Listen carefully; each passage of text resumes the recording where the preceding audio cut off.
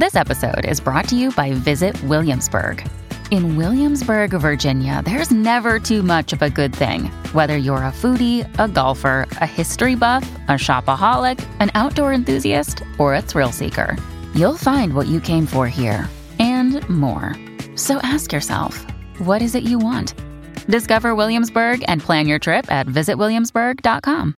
Hello, everybody. This is Marshall Poe. I'm the editor of the New Books Network. NBN listeners like to read books and buy them. So we thought we'd tell you that right now, our friends at Princeton University Press are having a remarkable site-wide sale. You can get 50% off books, including ebooks and audiobooks, with the code 50, F-I-F-T-Y, at checkout until May 31. You can save some real money on Princeton University Press books. I encourage you to go there and check it out. Welcome to the New Books Network. Hello, welcome to the New Books in Jewish Studies podcast. I am your host, Ari Barbalat. Today, I'm blessed to be in dialogue with Professor Omer Bar-Tov. He is the Samuel Pisar Professor of Holocaust and Genocide Studies at Brown University. Today, we will be discussing his new novel, The Butterfly and the Axe, published in Amsterdam, Netherlands by Amsterdam Publishers 2023. Omer, it's a tremendous honor to be in dialogue with you today. Well, thank you so much for having me here. To begin, can you kindly tell us about yourself? Where did you grow up? What formative events in your life inspired you to become a historian and inspired you to write this piece of literature?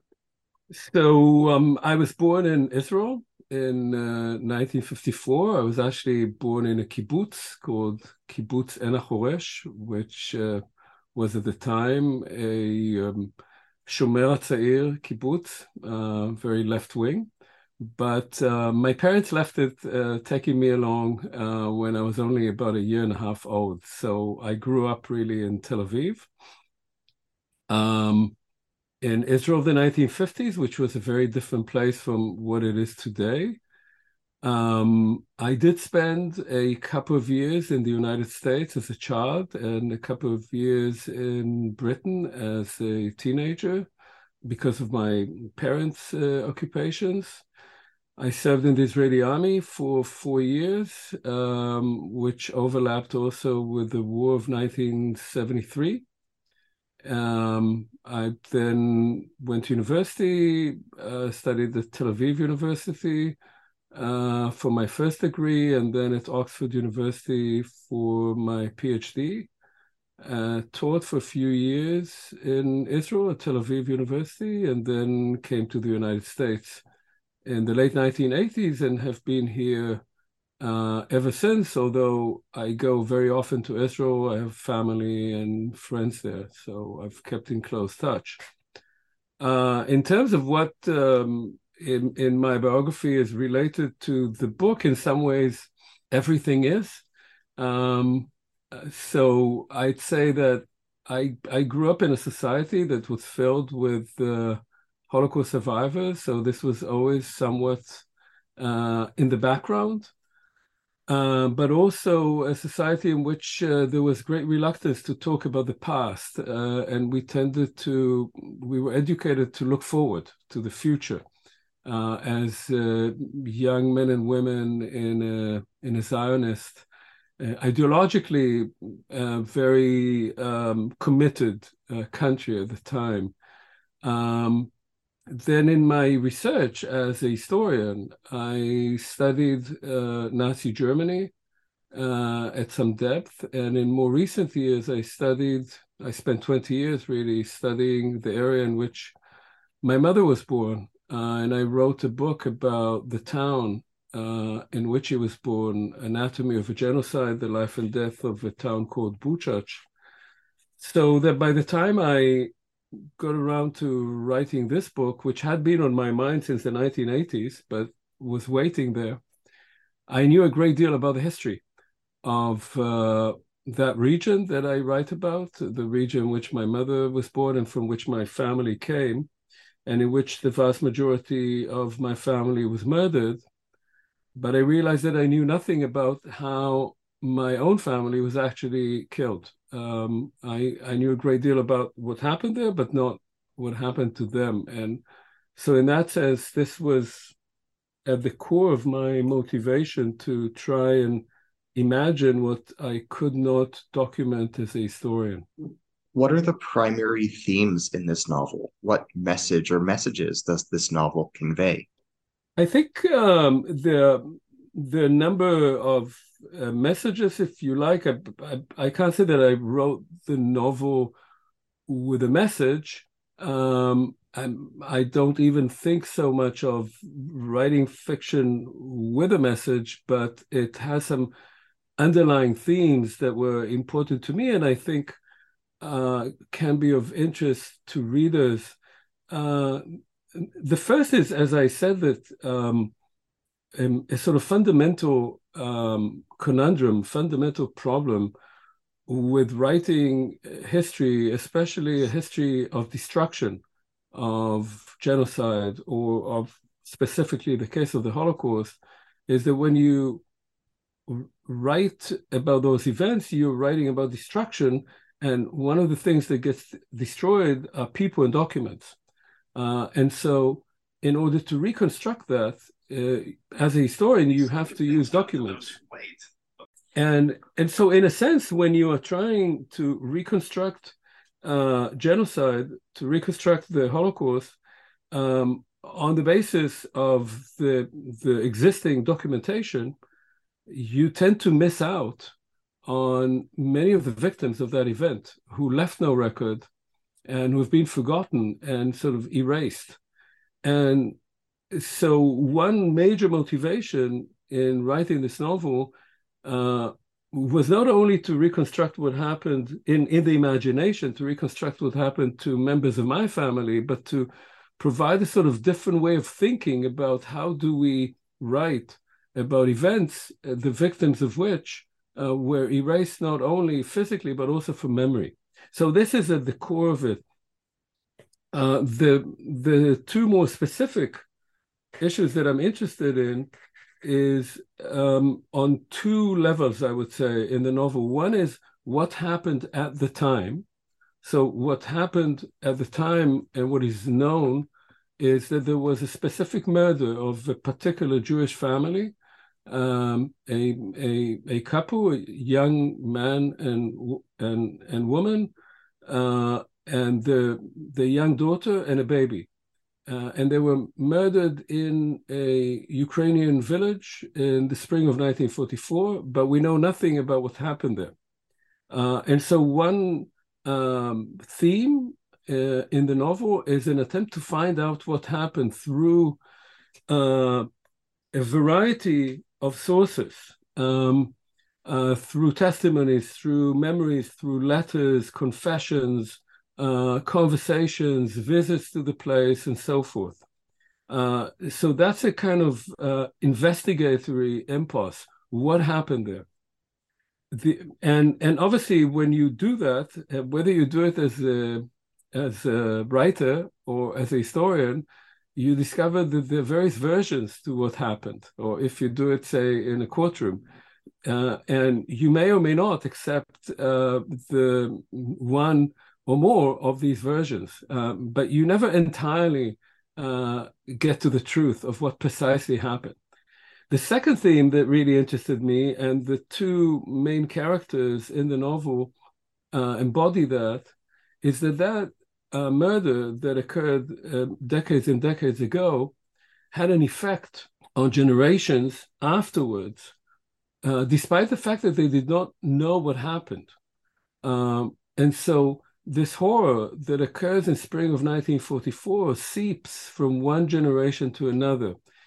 And I'm focusing on two people who are grandchildren of the characters who were involved there, who one of whom is Ukrainian, although he grew up in Britain because his grandfather came to Britain after World War II, and the other is Jewish Israeli because her grandparents came to Palestine in the 1930s.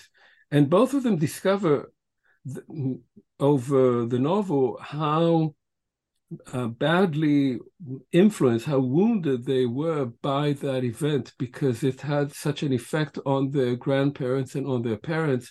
And the memory of that trauma, the sort of transgenerational trauma affected them. And in a sense that, I guess if we're talking about a message, it is that sometimes the only way to understand what it is that is eating you from within, that is obstructing you in your own life, is to return to that moment of the trauma, or as I say, to return to the scene of the crime and to try and reconstruct what it was that happened. And as they do that, these two, this man and woman, become close to each other. They begin to empathetically understand the other, although they, so to speak, belong to two different camps, as it was at the time of the murder itself. What would you like listeners to get out of our dialogue today? Well, I'd like them, first of all, to be interested in the novel and to give it a try. It's not conventional, I would say, but I think it tells you something about that past that we usually don't talk about, or don't talk about in this way. And I'd like them more generally, I think, to think differently about the relationship between the past as history and the past as imagination. My feeling has always been that we don't know the past well enough, and it's often hard to access through scholarship, because scholars write books that most people don't really have the time or interest in reading. And I think that you can access that past, which is important to all of us. Say, if we examine now what is happening in the areas that I started writing on before the war in Russia and Ukraine, or the Russian invasion of Ukraine began, if you read this kind of fiction, you gain some understanding both of the past and of the impact of the past on the present. And that, I think, is what is at the core of what I'm trying to do, and what I hope the readers will get out of this book. How does this novel help us contextualize the current Russia-Ukraine war in new ways? So it's a very strange thing for me, because I spent 20 years studying this region, and at the time, very few people in America, for sure, knew much about Ukraine in general. And the area that I was spending much time in, Western Ukraine, which used to be actually a part of Poland in the past, known as Eastern Galicia, and before that, even part of Austria.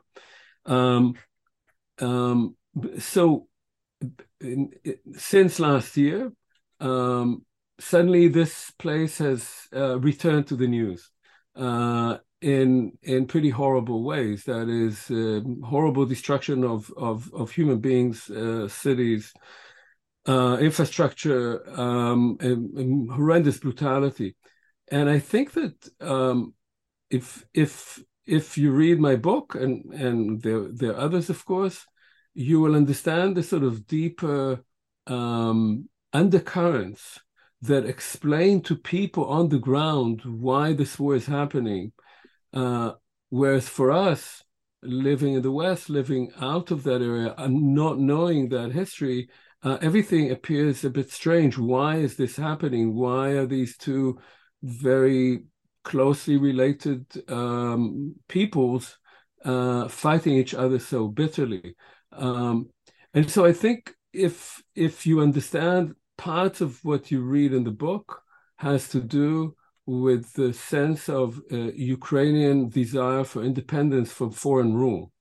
Foreign rule by Poles, foreign rule by Germans, and foreign rule by Russians. And that goes back all the way to World War II, and even before that. And so for many Ukrainians, the Russian invasion of Ukraine is yet another attempt to rid them, or to take away from them, the independence that they finally gained with the fall of the Soviet Union in 1991. And so the book, in some ways, gives you a glimpse into how Ukrainians would feel about this war on the basis of what had happened already 8 decades ago. In what ways is this novel interconnected with your previous history scholarship, or in what ways is it not connected? Can you comment about the relationship between this current work of literature and your previous work in history? Yeah, for me, this is actually a very sort of interesting question, because you get to a certain age in your life where you try to find logic in what you did in the past. And if you look hard enough, you may find it. Now, it may have not been there when you started off, but somehow, partly by plan, partly by coincidence, partly just by instinct, something like that was created. So when I think about this novel now, I actually think of it as part of what I would call a quartet, of which 3 parts have been written, and the 4th I'm working on right now. My book, Anatomy of a Genocide, which came out in 2018, as I said, was really a historical study of what happened in that area before and during the Holocaust. And it ends up with a very with an anatomy of a genocide, that is, with a very close look into what occurs there on the ground in one town. And it uses a great deal of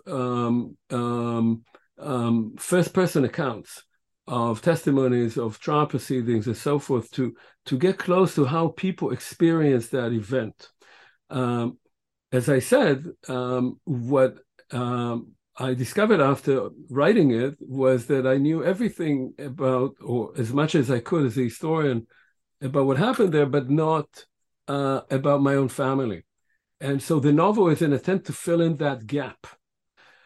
So these 2 works are in relationship to each other. One is what we know about what happened on the basis of documents, and one is an attempt to fill in the gap that we cannot write about as a documentary history. The other 2 legs of this quartet are a book that I more recently published in June of 2022, Tales from the Borderlands, that tells many of the stories of that area before the genocide. And that some of these are themes that are also appear in the novel. That is, who those people were, where they came from, what sort of lives they led before all the violence began. And the last book that I'm still working on now is actually on the next generation. So in many ways, the protagonists of The Butterfly and the Axe are members of the next generation. And they're imagined, but they're imagined on the basis of many such individuals that are intimately known to me. And the book that I am writing now is about that next generation of people who grew up in what became the State of Israel, born in the 1950s and 60s, who very gradually come into an understanding of the world that they had come from, so to speak, that is, that their families had come from. So in that sense, the novel imagines what the history books try to document. And that's the relationship that I'm especially interested in. What does this novel teach us about memory and amnesia? I think it teaches us that memory, let me put it that way. I said that many years ago, that you cannot forget what you don't remember. So in order for us to have amnesia, there is something that occurred and that at some point we remembered or could have remembered, and then that was either erased from memory, forgotten, or distorted, or lied about, or obfuscated. And so there's obviously a very close relationship between memory and amnesia. One cannot exist without the other. In the novel, the attempt to recreate that past is under circumstances where different people want to remember the past differently.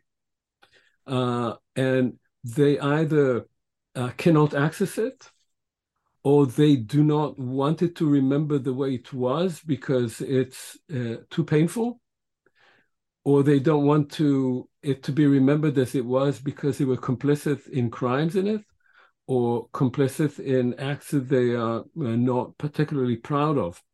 And so what the novel tries to do is a kind of archaeology of memory with different people, different voices, talking about the past in ways that both reveal what happened in that past, but also try to describe it in a particular way that may be more helpful to them, to their legacy, to the way they want to be remembered or thought of by their children or grandchildren.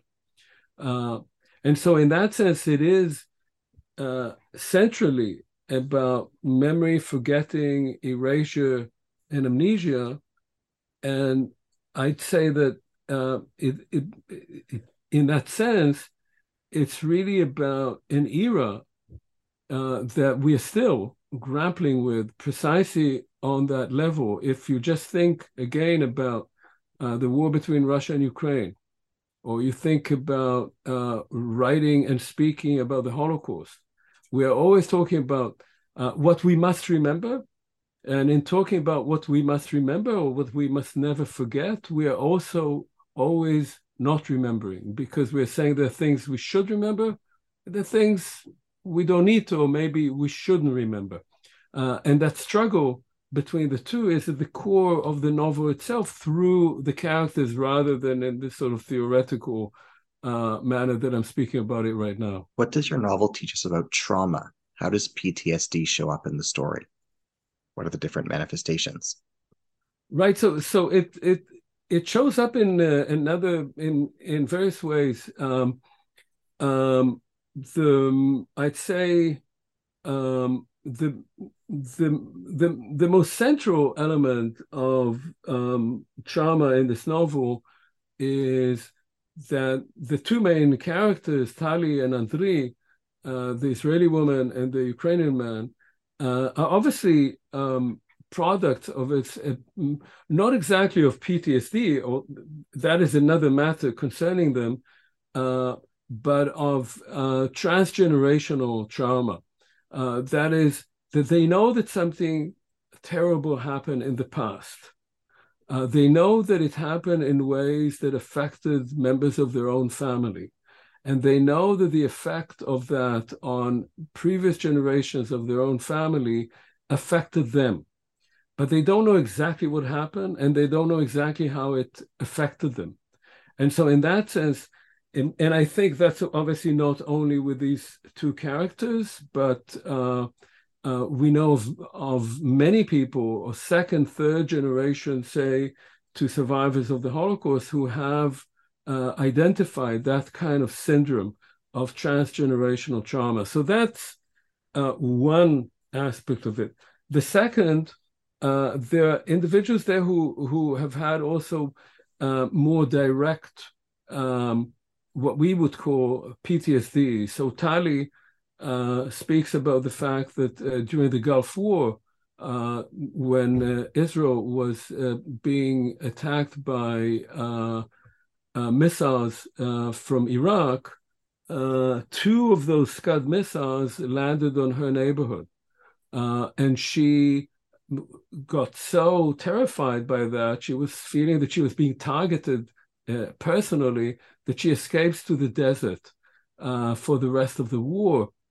But as she tries to understand what it is that happened to her, and why that then PTSD returns years later, she begins to think that in fact the core of that was something much earlier than that. That is, that her mother had never recovered from her own childhood, and that her grandmother is a person who is deeply traumatized by the circumstances of leaving her home in the 1930s.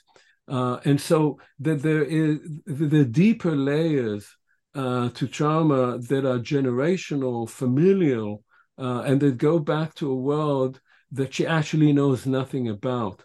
So this is what I mean, where you have different layers of trauma, and one is related in complex ways to another. What does your novel teach us about the experiences of Holocaust survivors in Israeli social history? Yes, that's another complex question. I think in the novel,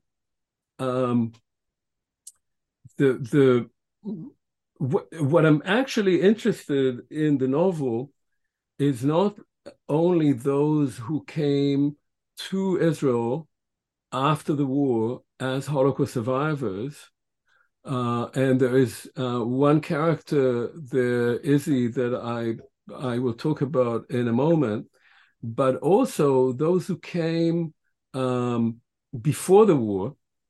So they barely escaped what happened later on to the rest of their families, and they have a complex relationship to that event. That is, they were not there when it happened, and yet their entire families were wiped out. That sense, if you know what is called sometimes survivor's guilt, leaves a stamp on those people, and later on on future generations, having actually not been there, but almost having been there. In the story that I tell, very few people come out. Most of the people who remain there die there. But one person does arrive. And I'm interested in this character, Izzy, because when he comes to Israel after the war, as the sole survivor of this entire family, of the Schumer family, he's not welcomed by them. And he's not welcomed by them because there are rumors that he was a policeman, that he survived because he cooperated in one way or another with the Germans, with the perpetrators. And eventually we find a letter that he left behind explaining his own experience. And in some ways, the letter, I would say, embodies not only the horrible choices that people had to make at the time, and possibly the injustice that was done to them by judging them, people judging them who were never under those circumstances and have no idea how they would have acted, but also that people who came out of hell and came to Israel, and not only to Israel, it could have been to the United States or to France, there was a kind of myth that they did not want to speak about what happened. But in many, many cases, and that's in the case of this character in the novel, Izzy, nobody wanted to listen to them. And they did not talk because no one listened. And people did not want to listen because they were afraid of what they would be told. They did not really want to know what happened. And they said, just you have to adapt to things as they are. And that is something that happened very much in Israel in the early years. And the first opening, historically, of speaking about that was the Eichmann trial in 1961-62. So that's almost 2 decades after the end of the war. Can you explain the plot or plots in this novel? Can you summarize the interwoven storylines? Yes, I can try. It's so the novel begins with there's one character in the novel who's not named, and he's the narrator, and he's a kind of historian. He lives in North America, and at the beginning of the novel, he's informed that his father is about to die. His father is very old, and so he gets on a plane and he goes to Tel Aviv, where his father lives, and he is with his father for the last days of his life, and then he stays there for the Shiva, for the mourning period, or for part of the mourning period. And as he is going through this experience, he also encounters, as one often does, images of the past. That is, in the most physical way, that he's sitting in the Shiva and he's looking through photo albums of the family that he hadn't looked at for a very long time, or sometimes never. But there's nobody left to tell him who are the people in these photos, because the last person who could have told him was his father. But the reason he's there at the Shiva is that his father has already died. And this is the kind of opening into the first window into where the novel is going. On the last day of the Shiva, the narrator meets a slightly younger woman, and that woman tells him that she's actually related to him. And they meet, and she tells him about a trip that she made to the area where both their families, they're related, where their family came from. So from that moment, we move into, this woman is Tali, and we move into her journey back geographically, spatially, and temporally. She's moving back into a trip that she made over a decade earlier. And that trip is about finding out what it was that happened in Galicia. And in that trip, during that trip, she encounters this British Ukrainian man, Andriy, and they travel together in West Ukraine, what used to be East Galicia, to the hometown of the Jewish family and to the village where the Jewish family came and where this British Ukrainian man, Andriy's grandfather, had come from. So that's the other strand. The narrator himself becomes increasingly interested in the story and starts looking for other types of documentation.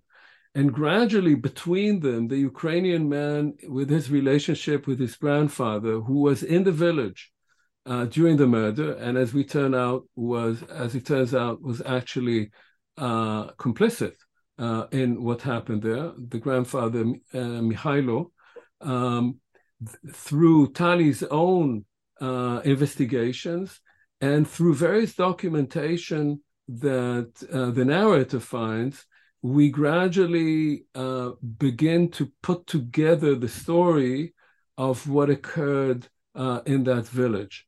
And so at the end of the novel, when Mihailo, the grandfather, dies, he leaves behind a confession only to his grandson, whom he greatly loved, to Andriy. And through the confession, we get his version of what happened, which he had never told anyone. Among other things, in the confession, he mentions that he found a diary at the site of the murder of that Jewish family, and had given it to a researcher in a DP camp, in a displaced persons camp in Austria after the war. And that diary is found by the narrator, who is a professional historian. And that is a diary of the little girl who was there at the site of the murder. And so we get her version of events up to, but of course not including, the murder itself.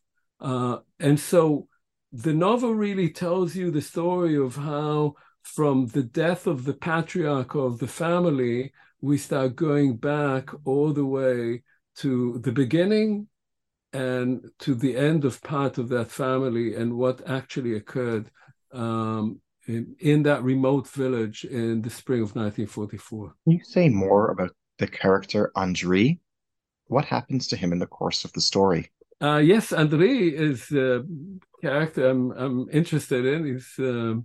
I was curious about him as I was writing him up. So Andriy is born in England to a working class family. His grandfather was a Ukrainian peasant who came after the war, we later discovered that he didn't just come for economic reasons. He came because he was afraid of Soviet retribution.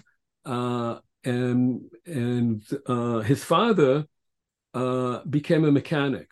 So Andrei grows up in a simple home in a working class family.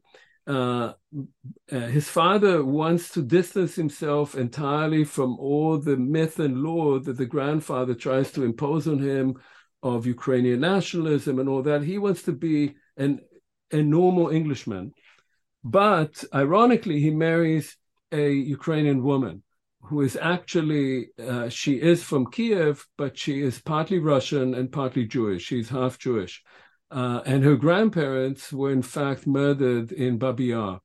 And this, Andrei's mother then is the sort of more intellectual and somewhat, I'd say, conflicted member of his family.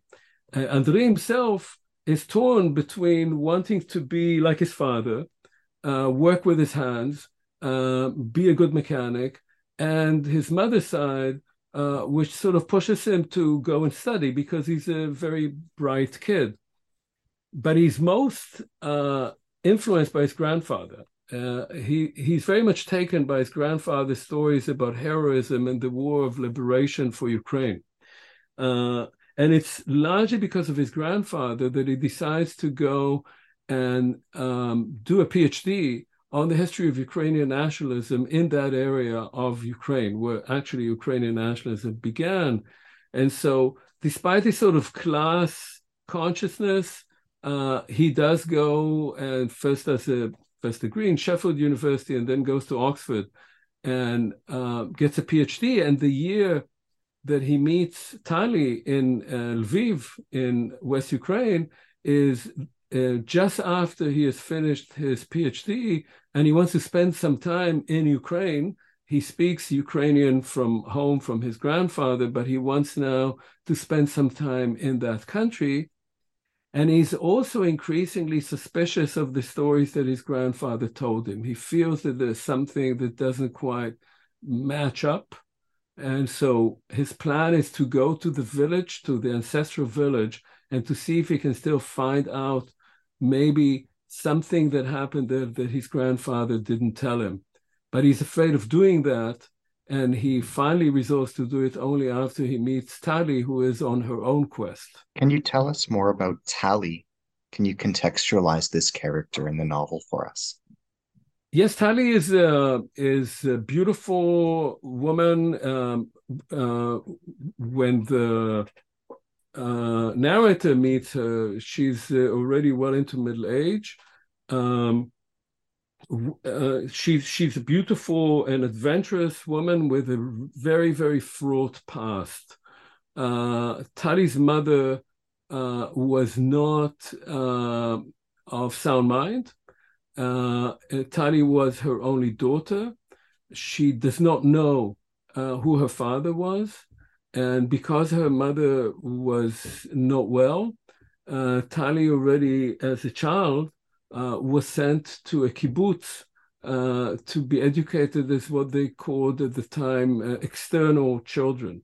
So there were sort of institutions for children, some of whom were Holocaust survivors and some of whom came from what was called in Israel then broken families.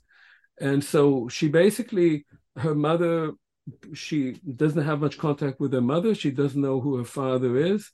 And she grows up in a kibbutz, which she does not like. She has intellectual ambitions, but finds herself being abused by one of her teachers. So her years in the kibbutz are very hard, 7 very hard years.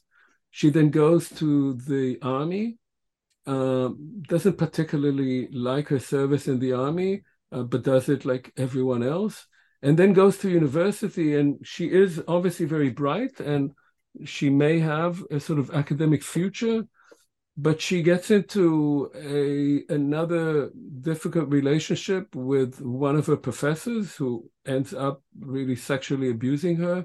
And she leaves academia very bitterly and becomes a travel agent.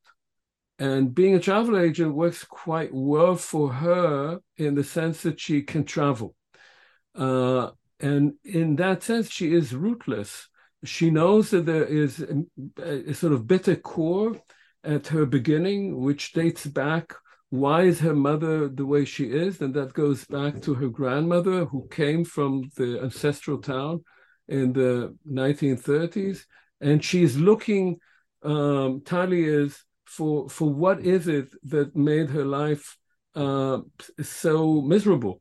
And so for her, this journey to Ukraine is not simply to find out what happened in spring 1944, but really what happened to her and why she is the way she is.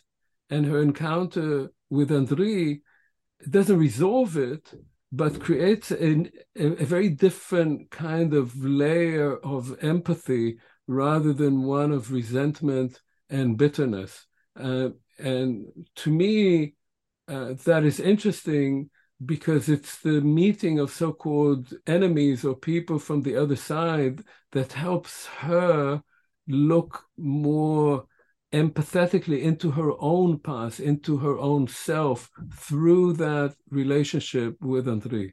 What can you tell us about the character Rochale? Can you describe what happens to her in the story? Yes, so Rochale is the sister of Tali's grandfather and of the narrator's grandfather. They are two brothers. So, and while the two brothers, Yaakov and Adolf, leave Galicia in the 1930s, Rochale stays. She marries. She marries an academic, which is very rare at the time. This is not a family of academics. This is a family, the great-grandfather is an estate manager, and they're working men. They work in agriculture, in commerce. She marries an academic. She herself wanted to have a better education, but the circumstances did not allow for that. So she marries Max Reichert, who has an academic degree. And because of that, she's called the jewel in the crown. So she's referred to as the jewel in the crown, the sort of most beloved daughter of the family. Her husband, Max, however, cannot find a job as a teacher, certainly not as a professor in 1930s Poland, and ends up having to agree to run one of his father-in-law's businesses, which is a mill in one of the villages, very far from what Rochale had hoped to have. She also then has a daughter by him who is called Judith, a young girl.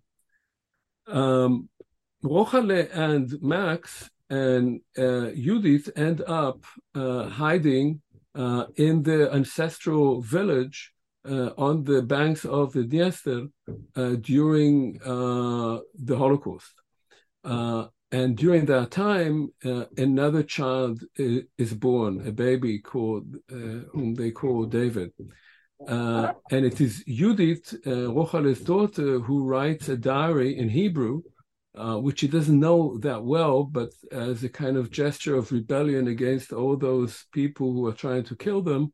And it is that diary that eventually is found by the narrator. And then Rochale and Max and Judith and David are murdered. Can you tell us about Yaakov and Adolf Sumer? What happens to them in the story? So Adolf and Yaakov are two brothers. They grow up in that village. That's a remote village on the Dniester called in the book Miezhin or Meren in Ukrainian. Their father is the estate manager. And so they grew up as farm boys. They're two big, tall, strong young men. They have a close relationship with the two sons of the Duchess, the owner of the estate. Her husband had died, and she is the owner of the estate. And her two sons are friends with Jacob and Adolf. But the family, the owners of the estate, are an ancient aristocratic Polish family, and these two young Jewish boys are just basically farm boys. But they have a happy childhood there. Later on, they move. So they move to a larger town in the area. And Adolf is the first to leave to Palestine. He leaves to Palestine not because he's a Zionist, he leaves to Palestine because he's a communist. And the Polish police is on his tracks, and so he leaves to Palestine. It's the only place that he can go to. And Adolf goes to Palestine with a young woman. That young woman is called Tova, and she is the grandmother of Tali. And Tova is a young woman in the town who is just desperate to leave that town. She herself is an orphan. She's poor. She sees no future to herself in that town. And so she leaves with him. And the idea is that they would have a fictional marriage, simply to get a certificate of immigration, which was needed at the time to go to Palestine. But on the way to Palestine, Adolf falls in love with Tova. This was not planned. He's an older man. He's 10 years older. He's quite handsome. So she's somewhat taken with him. But once they get to Palestine, this marriage doesn't work out at all. He has to work as a construction worker. She wants to have a good life. He tries to provide for her. And eventually she ends up having numerous affairs, and the marriage breaks down. And that is why part of the reason that the daughter is so unhappy. Tali's mother ends up being so unhappy. Yaakov, the older brother, is a Zionist, and he comes a few years later to Palestine with his wife, his daughter, who is the narrator's mother, and two other boys. One event that happens to these two men occurs in 1943 in Palestine, that is during World War II, when one of the boys who used to play with them in the ancestral village, who had been while being deported by the Soviets to the Soviet Union, and then joined the Polish army that was formed after the German invasion of Russia, known as the Anders Army, ends up in Palestine. This Polish army was sent through southern Russia, Iran, Palestine to fight in Italy. And this man, Yannick, who ends up as a soldier in Palestine for a few months, looks them up. And they meet all those years later after their childhood in the ancestral village, and he tells them about what happened to their community, about the mass murder of the Jews in that community. And then he goes on to fight in Italy. So they are the last generation of that family in Galicia, and the first to come to Palestine. You tell us about Judith Reichert. What role does she play in your story? So Judith is Rochale's daughter, and she's a young girl. She's born in the 1930s, and in 1939, on the eve of World War II, Tova, who is Adolf's wife and quite unhappy by then in Palestine, takes her daughter with her, Hanale, who is Tali's mother, who is also a small child, and goes to visit the family. Obviously, they don't know that the war is about to break out. And Adolf manages to raise enough money to let them go there. And so these two young women, Tova and Rochale, meet in the ancestral village, and the two young girls, Judith and Hanale, meet each other and become very good friends and play there. It's a beautiful place. It's in the forest. There's a big river there, the Dniester. So they stay there for a couple of weeks and then they leave. And now all we know about what happens with Judith thereafter is from all kinds of documents, the most important of which is written by Judith herself. And Judith writes about what happens to her as a child or as a very young teenager during the war. During the war, her parents deposit her. They want to save her, so they deposit her under the care of a Polish-Ukrainian family in a nearby village. And she is cared for by Polish and Ukrainian women, but she's also abused by a Ukrainian man, the brother-in-law of the woman who is sheltering her. And she writes about it as a child would, not entirely explicitly. So what she leaves behind is a diary of extraordinary fear and terror and longing to somehow be finally liberated from these conditions and not knowing what is happening with her parents. And then toward the end of her diary, she reports that her parents had sent communication that they're now in the ancestral village, and she is taken there by a peasant who brings her to their shelter on the estate, what used to be the estate that the grandfather had managed. And she writes about finally being with her parents, and now she has a little brother. And she's filled with hope that finally she will be liberated. The morning of the murder, she wakes up and she hears that the Germans who are in the area are leaving. And that is a sign that the war is basically over for them, that in a day or two, or maybe in a few hours, the Red Army would come and liberate them. And that's where she finishes her diary. But as we know from Mikhailo's confession, shortly thereafter, the family was murdered. Can you tell us about Hutzul Dmytro?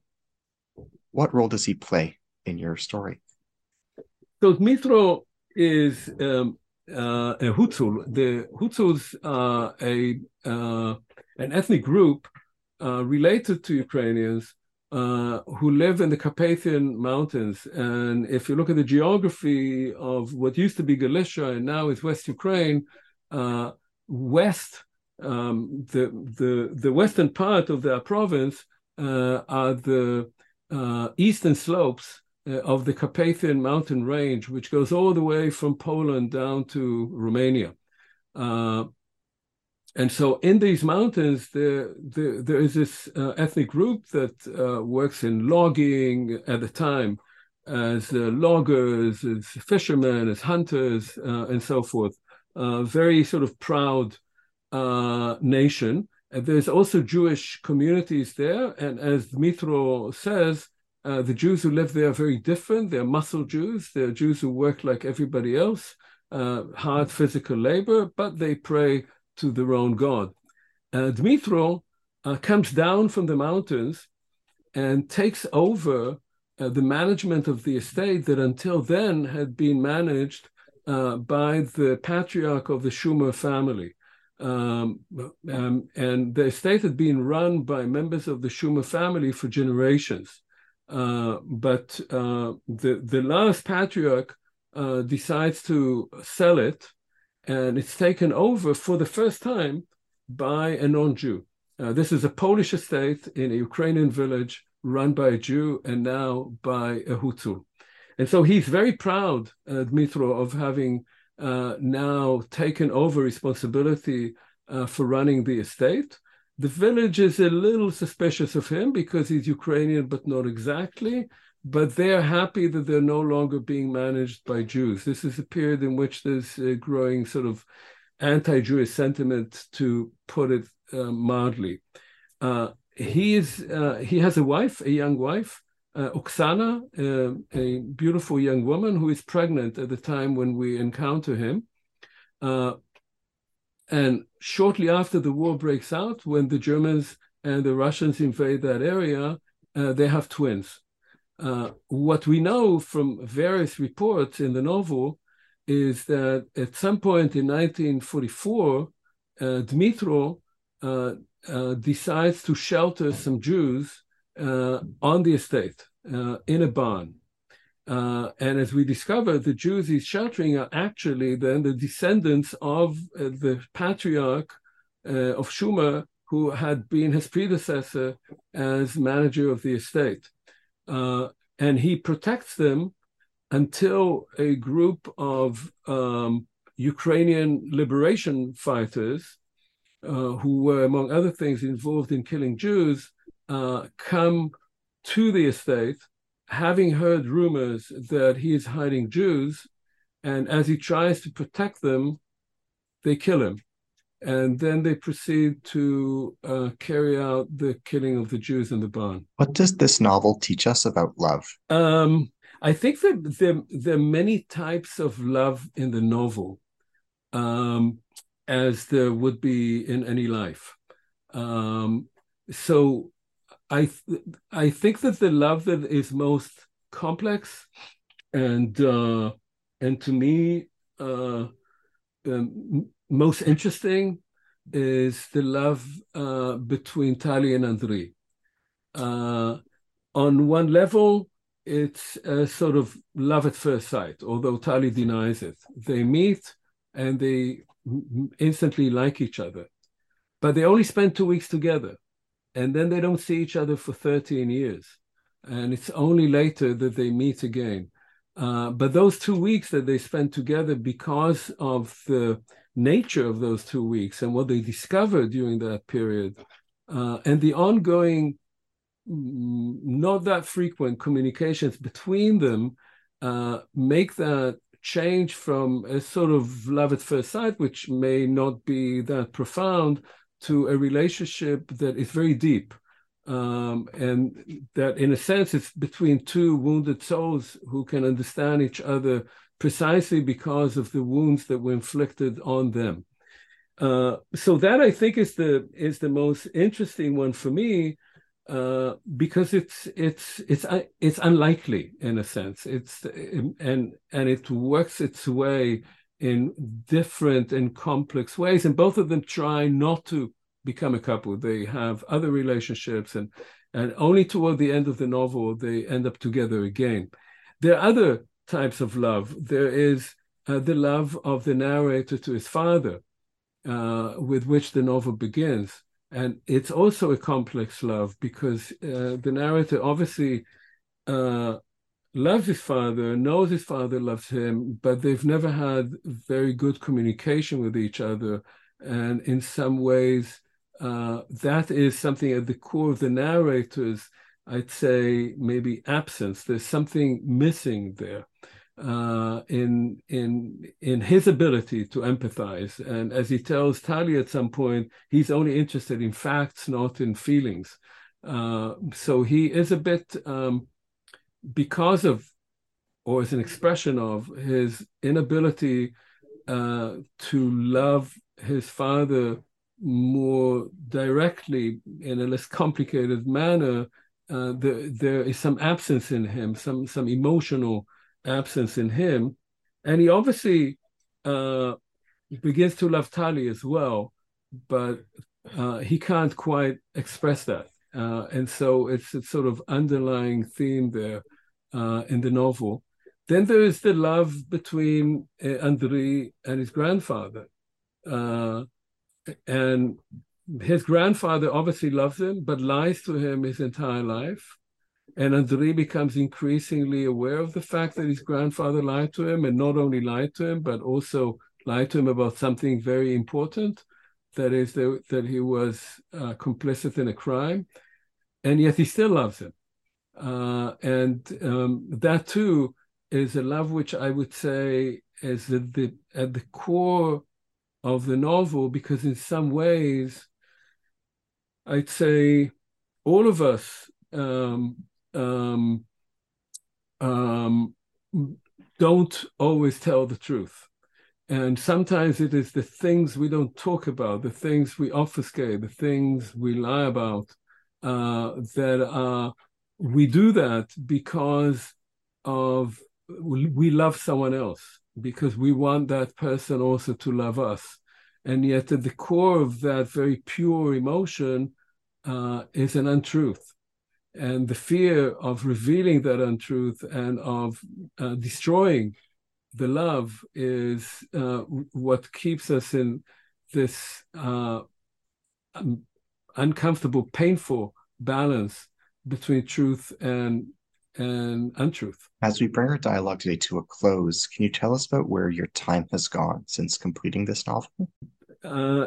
In various ways, but I'd say one thing that I spent several months on was translating the novel, which I wrote in English, into Hebrew.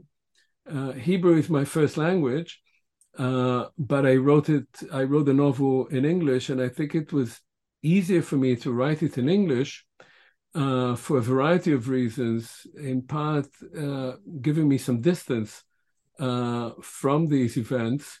But as I was saying to my editor, I was translating the novel into the original language because in some ways, English, of course, is a language that nobody spoke there. I mean, people spoke Russian and Ukrainian and Polish and Hebrew and Yiddish, but nobody spoke English. And so Hebrew is much closer to those events. So I spent a fair amount translating it in a way that I felt would not feel translated. That would be like it had been originally written in Hebrew, and I was helped by a very good friend who then helped me edit it. So this is one thing I spent a lot of time on. The other is what I said, the fourth leg of this, what I see as a quartet. I spent several months in Israel just recently, interviewing large numbers of people, mostly on their link to the place. I interviewed about 55 people, both Jews and Palestinians. And that is something that will form the basis of my next book. I wish you the best of luck with that project. Thank you. Omer, it was an absolute honor to be in dialogue with you today. I could not be more thankful for your erudite, magnanimous, and thoughtful answers. Well, thank you so much. It was really a pleasure to speak with you. To our listeners, I am your host today on the New Books Network, Ari Barbalat. I've been humbled to be in dialogue with Professor Omer Bar-Tov. He is the Samuel Pisar Professor of Holocaust and Genocide Studies at Brown University. We have been discussing his new novel, The Butterfly and the Axe, published in Amsterdam, Netherlands by Amsterdam Publishers 2023. Thank you.